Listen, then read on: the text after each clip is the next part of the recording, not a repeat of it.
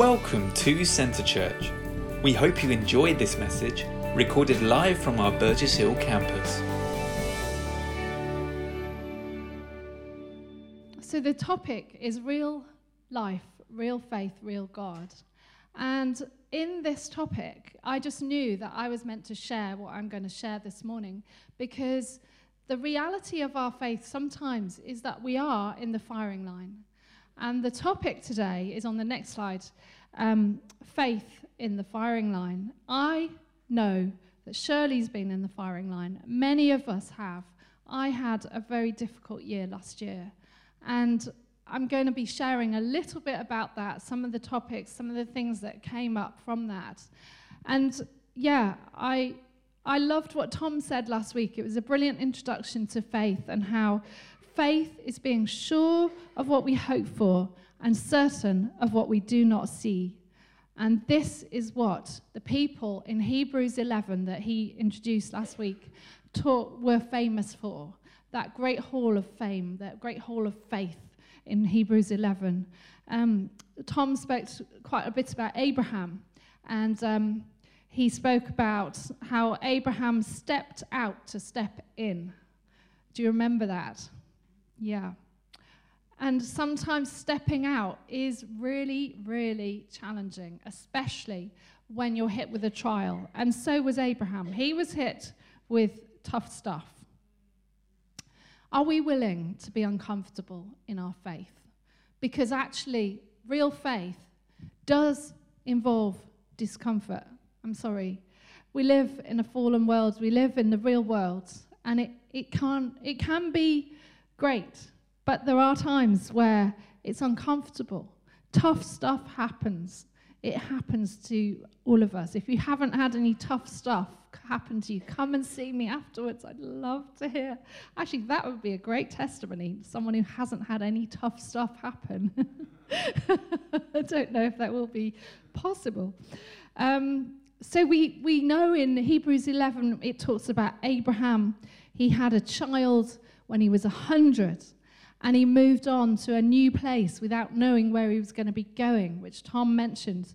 Joseph, then, we hear about. He had a dream about his future and the influence that he was going to have in his future. And in that dream, he spoke with the eyes and the mouth of faith about something that was going to happen. And then he proceeded to have difficulty after difficulty after difficulty. He was wrongly accused. He was thrown out by his brothers, betrayed by his family, betrayed by his boss, put into prison, and all manner of things. Then we get David. David was overlooked, rejected by Saul. David was rejected by his own men. He was bereaved. Family members were destroyed. So much happened. Shadrach, Meshach, and Abednego comes to mind. The story in Daniel. They stood up for their faith, and standing up for our faith can lead to persecution.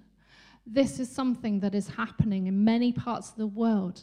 I'm not going to dwell on that topic today, but if that happens, we need to be ready for it, because it's a privilege and an honor to suffer for God in that way, for being a Christian, for naming Jesus as your Savior. And that's what Shadrach, Meshach, and Abednego did. They stood out for what they believed. They were put in the fiery furnace. The fiery furnace was 10 times hotter than it would have been for anyone else. And guess what happened? There was another in the fire. They weren't alone in the fire. And this is where we need to be. We need to remember we're not alone in the fire. Today, as I speak about faith under fire, I'm going to read from 1 Samuel 30. I'm going to actually just talk a little bit about David. I'm going to talk about all sorts of things and weave in a little bit of my own testimony from last year and my illness time and various other things. So we're going on to 1 Samuel 30, verse 6 to 8. No, more than that. 1 to 8, sorry. David and his men reached Ziklag on the third day. Now the Amalekites had raided the Negev and Ziklag. They had attacked Ziklag and burned it, and had taken captive the women and everyone else in it, both young and old. They killed none of them, but carried them off as they went on their way. When David and his men reached Ziklag, they found it destroyed by fire, and their wives and sons and daughters taken captive.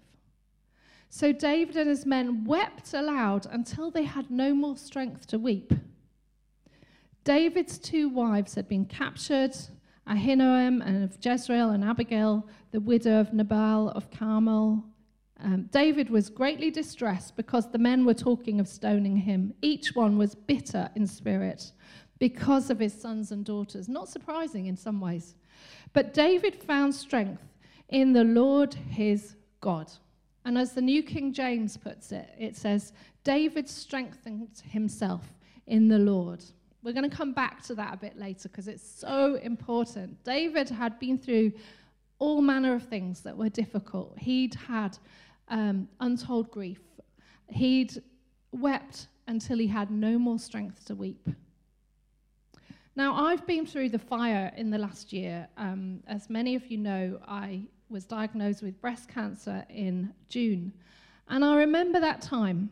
The reality of it was painful. And this morning, I'm just going to bring some of the reality of our trials and our faith under fire. Because if our faith is under fire, what do we actually do? We've got to be able to have that strength to stand. And it takes a lot of guts to stand sometimes. I had a really tough time.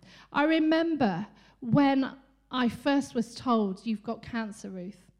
I remember going away. I didn't know what kind of cancer, how big, how advanced it was. I just knew you've got cancer. And I've had cancer before, 15 years ago. Some of you may remember. And I know that when that happens, it's not good news. And so my life was really, really on hold. And I remember thinking, am I going to die? This is second time round, not good. I might die. I remember in the night grappling with God. I didn't get much sleep. God, what am I doing in this? I might die. What's going to happen to me? And God just said to me very quietly, not an audible voice, Ruth, do you trust me? And I said, yeah, of course I do. I do. And then I felt the voice again, a bit like Peter, where Jesus says to him, do you really love me? Jesus said to me, do you really trust me? And I said, yeah, I do, Lord, I do. And third time round, Ruth, do you really trust me? Okay, Lord. Yeah, I think so. And he said, what if you do die? Actually, what if you do die? Now, I'm not belittling grief, because in trials, many of you will have been through untold grief from loss of a loved one, and I know that's tough, and I actually was thinking about my own loved ones if that happened to me. This was my biggest worry. But of course, God said to me, if you die, Ruth, where are you going? You love me. You know the scriptures. You know that death is not the end. And actually, to me, what is the difference between life and death? Some people, it says in the scriptures how those who suffered for being a Christian in persecution, they loved not their lives unto death. Now, actually, that's a huge challenge for us. Are we prepared to go that far? Are we prepared to actually say, God, I put my life totally on the line. My life is actually in your hands. And when God said to me, do you trust me? He meant, do you actually know what death is for a Christian? Do you actually know that for me, for you as a Christian, that means life? It actually means life. And that really excited me. Now, fast forward, I'm here today. I've got through treatment.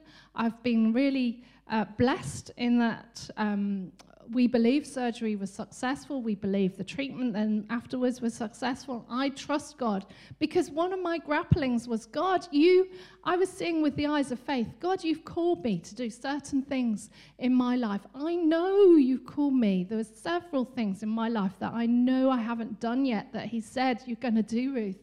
I've called you to. I've put you in place to do this, just like Abraham that Tom mentioned last week, stepping out to step in. And this is what God said to me. There is more for you, Ruth. You're not at the end. And even if you were, actually, it doesn't matter to me. But it does matter because he has got a job for me to do on this earth. And I knew that, and I put my trust in that and said, God, I trust you. Where are we at this morning? Maybe in this fallen world, you are facing trials of any kind. It could be like Shirley, like myself, health. It could be cost of living crisis. It could be relationship breakdown. It could be betrayal by someone. It could be any manner of things. There are many kinds of suffering and grief and trials. And some of them are to do with our actual faith being under fire because we are proclaiming Jesus. There are even people in this country who suffered for that. And I just want to give us a few little pointers as we talk about this difficult topic. I've struggled with preparing this because it is a difficult topic, suffering. I think one thing to really bear in mind on the next slide is something that we don't always do. Acknowledge feelings in the situation. Acknowledging feelings is not a non-Christian thing to do. You know, I was brought up in the times where Christians couldn't say how they really felt. You know, you can't be depressed, you're a Christian. You can't have trials and you can't have problems actively in your life and be a Christian. Of course you can. This is a fallen world we live in. We were made by God with feelings. Our feelings are important. And if we ignore our feelings, we pay the cost. There's a book out that's in the secular world that I have read called The Body Keeps the Score. And it's true. If we do not acknowledge and deal with things properly, our bodies tell us. Our bodies tell us, and our minds tell us. But our bodies. So David and his men wept until they had no more strength to weep. Do not put the plug on your feelings. Do not put the plug on tears. Because it says in the scripture, in the Psalms, I have kept all your tears in a bottle.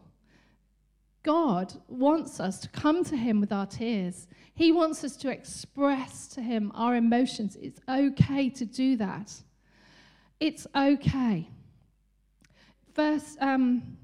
Psalm 42 talks about how deep calls to deep in the roar of the waterfalls. If you go to the Psalms, you'll see many, many instances where people are desperate, downcast. Psalm 40, why is my soul downcast? Why am I disturbed within? Ask yourself that and take some time. Take some time to home in on your emotions. It's okay to reflect on them. What's not okay? I'm going to bust a few bubbles and myths this morning about suffering because I think it's important that we also don't take on the viewpoint that if we allow ourselves to reflect on the pain of suffering, we're going to get too inward focused. Now, you know what? That is true. We can. And we can become too feelings-led. Because it does say, remember, it does say walk by faith. We walk by faith, not by sight. It doesn't say we walk by faith, not by feelings. You know, actually, it's true. We don't need to walk by our feelings. But we need to acknowledge that feelings are part of this. This is real life. God made our brains, our bodies, our minds in such a way that someone said, if you don't feel it, you don't deal it or deal with it. And that's a well-known psychologist that said that. If you don't feel it, you don't deal it. I'm sorry to say, if you've been through something traumatic or difficult, You may well feel it. I certainly did last year. And actually, it's okay. It's okay. We need to acknowledge that another person that we're sitting next to or that we're journeying with in our life may be feeling these feelings. And we need to, as Christians, be there for people, recognize, help people, talk them through. I've had wonderful friends this last year who've said, Ruth, come on, let's chat about this. Let's meet every week, one friend said, and let's chat. Anything you want to talk about, your feelings, it's okay. I was offered a clinical psychologist to see. I said yes. Okay, let's just bust that myth as well. It's not bad to go and see a psychologist or a therapist or a counselor. It's not bad. You know, if a counselor is truly professional and truly trained, they will be respectful of your faith in the trial. I saw a psychologist. It helped me. I would recommend it. I work in the world of therapeutic, in the therapeutic world. It's a good thing. I've met many therapists who are not Christians who are very, very respectful of Christians who come and who want to have therapy. It's good. And I'm not saying we should all end up in therapy. It can be quite fashionable. Okay, yes, in America perhaps fashionable to all have a therapist. But actually, what is the shame in that? The second point is dealing with unforgiveness, and that's on the next slide. I want to bust this myth, though, because in the New Testament, people came to Jesus and this guy was blind, and it says, as Jesus passed by, he saw a man who was blind from birth, in John 9 this is, and his disciples asked him, saying, Rabbi, who sinned, this man or his parents, that he was born blind? Jesus said, neither this man nor his parents sinned, but that the works of God should be revealed in him. And we know that actually unforgiveness has untold consequences on our lives. But let's just get this straight. Sin does not cause us to suffer, in the sense that sin isn't the only thing. It may be, if you've got a health issue, if someone's pointed at you and said, you've got cancer, what sin's in your life? I mean, that's a terrible thing to point the finger at. But on the other hand, you know what? We do need to come before God, and we do need to ask him and acknowledge if there is anything of unforgiveness in our hearts. Because it says in Mark 11, 25 and 26, whenever you stand praying, if you have anything against anyone, forgive them, that your Father in heaven may also forgive your trespasses. But if you do not forgive, neither will your Father in heaven forgive you. And actually, forgiveness is a big deal as a Christian. Forgiving others is a really big deal. And we know that people who have had mental illnesses, there are many who, psychologists will tell you, are wrapped up in some kind of illness because they haven't forgiven. And there is a direct correlation. Last year, another trial happened to me. I won't go into detail, but a really major disappointment happened to me regarding something that I'd worked extremely hard on for 3 years. I had a major disappointment. It was a massive blow. I actually was probably clinically depressed for a good month. And I came to church, probably put on a lovely smile, don't we all? And I'm sure you probably didn't notice, but I was really, really, really depressed. And actually, part of the root of that was unforgiveness. Somebody had misled me in this process. And I was hopping mad with this person, hopping mad. And Robin will tell you how mad I was. And I just had to come to God day by day to forgive him. It was tough. I didn't want to forgive him. I was like, he did me an unjust deed. He misrepresented something to me. It made a big difference. I was hopping mad. But I had to come to that point of forgiveness. I had to come to that point also of letting out the emotion, as David did, weeping until he had no more tears. I did weep on that situation. It was not easy. It was another firing at my life that was so tough to face. But you know, if we do acknowledge it, if we do move on from the forgiving, for me that made a massive difference. The breakthrough came when I began to really forgive him. And sometimes there are people who we just struggle to forgive, and they keep coming up time and time and time again. And that will happen with some people who we constantly see who hurt us. That's human, but we do need to deal with it. The third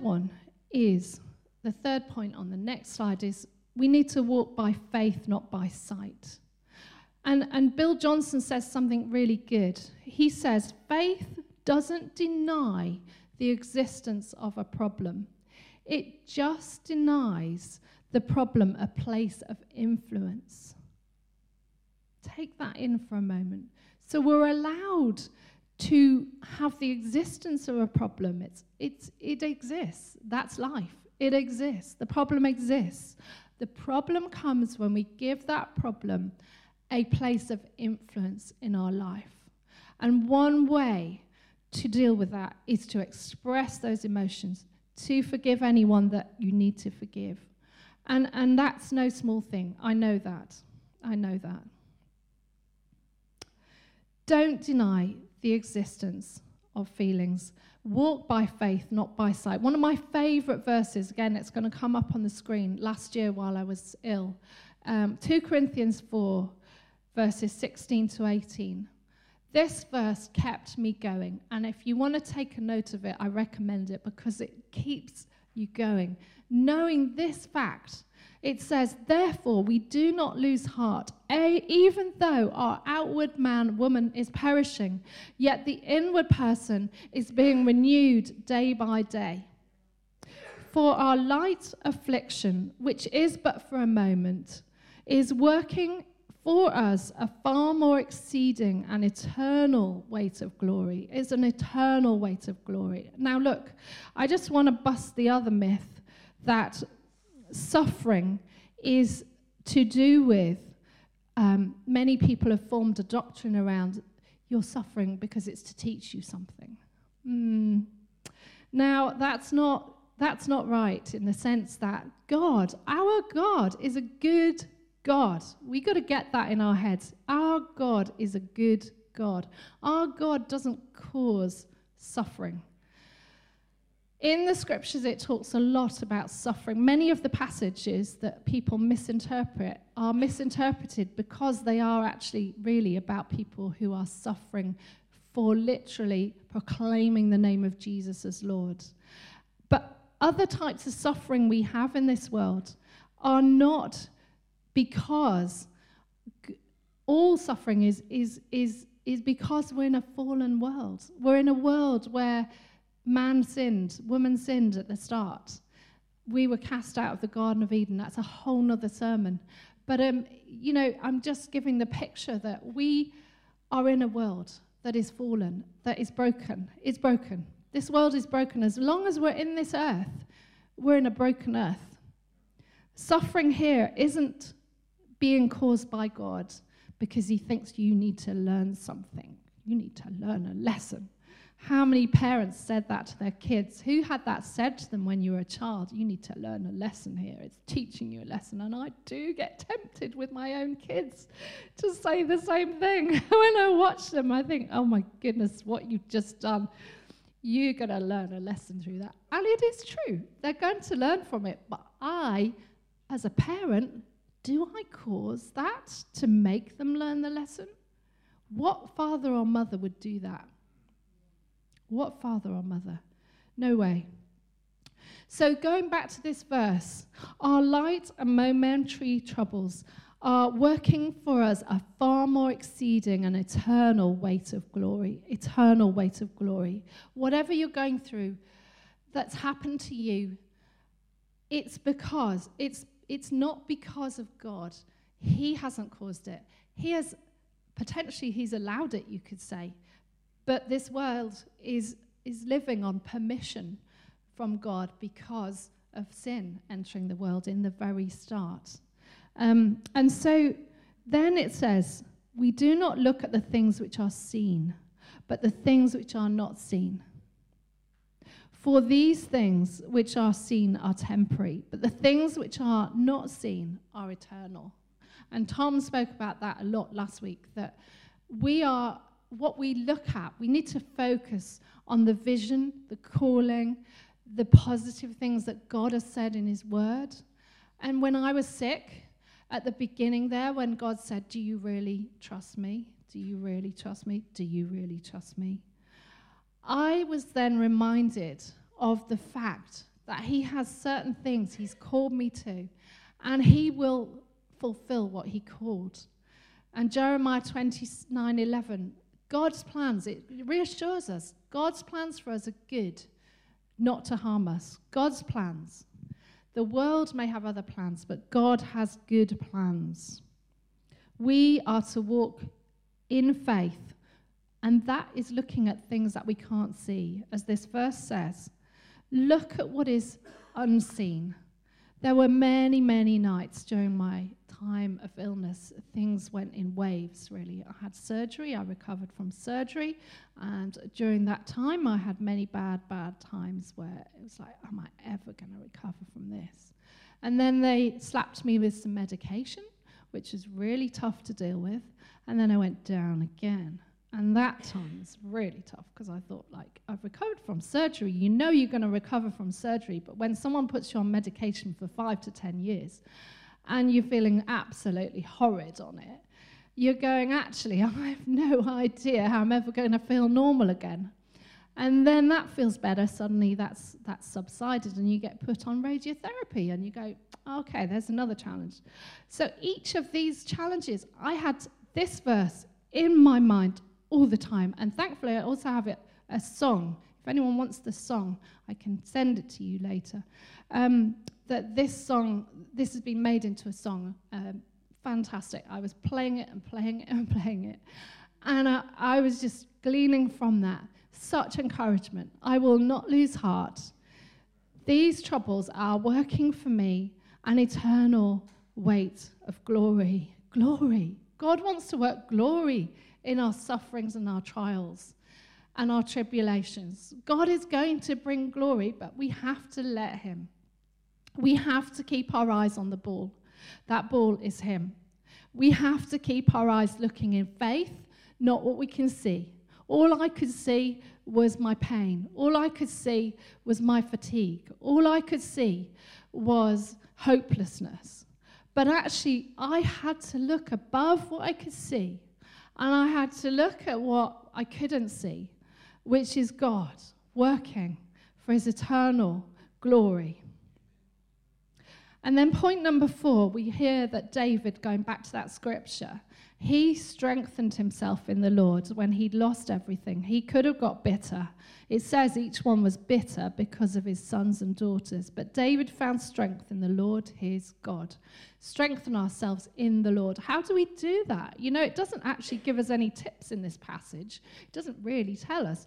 But I think we do know from David's life and the Psalms. David wrote many of the Psalms, didn't he?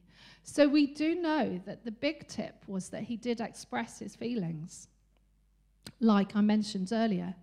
You know, Hebrews 11, which Tom and I have both mentioned, talks about the big wall of faith and the people that walked in that faith. And then in Hebrews 12, it starts with, therefore, because of those people who walked in faith, because we walk by faith, not by sight, because we walk on the things that are not seen, not the things that are seen. Because of that, therefore, if you see a therefore, look what it's there for. Since we are surrounded with such a great cloud of witnesses, Abraham, Joseph, David, and Daniel, Shadrach, Meshach, and Abednego, because of that cloud of witnesses, let us throw off everything that hinders and fix our eyes on Jesus, the author and perfecter of our faith, who for the joy set before him endured the cross, scorning its shame, and lay down at the right hand of the Father. You know, our God, his son, Jesus, was sent. He suffered a terrible death. We are in capable hands if we fix our eyes on Jesus, because he knows our weaknesses. He has suffered in all manner of ways. So fixing our eyes on Jesus, strengthening ourselves in the Lord.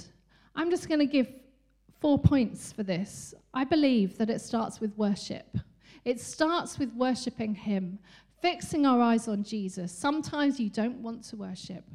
And actually what kept me going in my tough times, what has always kept me going in my tough times, is putting on some worship music. If you can't sing, it doesn't matter. You put on the worship music, and actually there have been days where I didn't even want to be bothered with that. Couldn't be bothered. But you make yourself do it. Worship. Review God's promises is the second one. What were your promises? What did God promise you? Look back over your life. It's good to write down any prophetic words you've had over your life. Over the years, I've written down a few. I write them down, and then I go back to them in my notebook. I keep a notebook.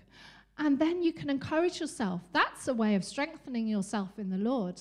Look back, review God's promises over your life. Review the promises he gives generally in his word. If you haven't got particular ones you've been writing down in your life, look at his word. Pick up the book and read it. And the Psalms are particularly encouraging. Pick up the book. Encourage yourself. Remember his promises. Thirdly, set people around you who encourage you.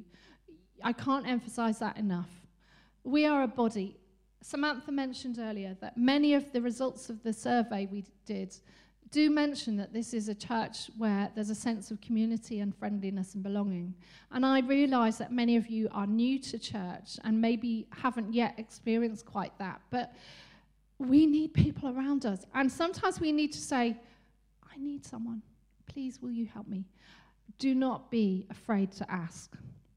Set people around you. Isolation is a huge barrier to coping with trials and being on the firing line. Isolation. And we can all isolate ourselves. Actually, the easiest thing to do ever is just to say, I'm not going to church today because I feel too rough. And if I put my makeup on, I might cover up how I look. But inside, I feel horrid. This is a way the enemy loves to discourage us and separate us. The enemy loves to isolate Christians. It is his biggest target, I believe. And then the fourth one is put the armor of God on. And I know we're not going to preach and speak about that today, but you know Ephesians 6 talks about the armor of God. And when there are days where I haven't felt like I could do this for myself, I had no strength in me, just reading Ephesians 6, read it through and read it out loud. There's power to reading things out loud. He has given me the belt of truth. It's funny that the belt of truth is the first thing on the list of armor. I wonder why. I believe it's because God wants us to know his truth about our situation, not our own truth. Our truth is warped very often. Our truth may be walking by sight, not by faith. God wants to put his truth in us. He wants us to look at him. Now, I just want to say a few more closing thoughts. I don't know if Tom wants to come up at this point. God doesn't want the fire to defeat you. He wants to use it to promote you. If you're in the firing line, and there may be particular people here who really are resonating with this message today, we're going to have, myself and Robin are going to be up the front here, ready to pray for people who need prayer this morning. If you want prayer, do not hesitate to come and be prayed for, because you know what? This is an opportunity. It may feel like it's a setback, but it's an opportunity. It's not a setback, it's an opportunity. There's one more verse I want to read out, Romans 5, 1-5. It's on the screen in a minute. Therefore, since we have been justified through faith, we have peace with God through our Lord Jesus Christ, through whom we have gained access by faith, into this grace in which we now stand. And Ephesians 6 talks about stand, doesn't it? We stand. We don't sit, cave in. We stand. we stand. And I've been around my house all this time, being ill, sometimes standing, walking around, reciting scripture or reading out a scripture, and I stand. And we boast in the hope of the glory of God. Not only so, but we also glory in our sufferings. You know what? Our sufferings can be a time of deep, deep ministering from the Holy Spirit. This is what my experience is. Because we know that suffering produces perseverance. Perseverance, character. Character produces hope. There is hope in your suffering. Joseph said to his brothers when he had suffered immensely, "You intended to harm me, but God intended it." But God, Shirley mentioned, but God intended it to accomplish good for the saving of many lives. Who knows what God has called you to do? Rise up, stand in your suffering. Do not let it defeat you. Reach out if you need help. This is hopefully a safe place. If you need help, we trust that you feel safe enough to reach out, ask for prayer, ask for support, and don't be afraid that God is on your side. He hasn't caused this. He has given you victory. And remember, Romans 8:28 says, all things, not some things, all things work together for good for those who love the Lord. Thank you, Jesus. Thank you for listening to this week's message. For any more information or to find out more of what we do as a church, you can contact us at info@centrechurch.uk or check out our website at www.centrechurch.uk.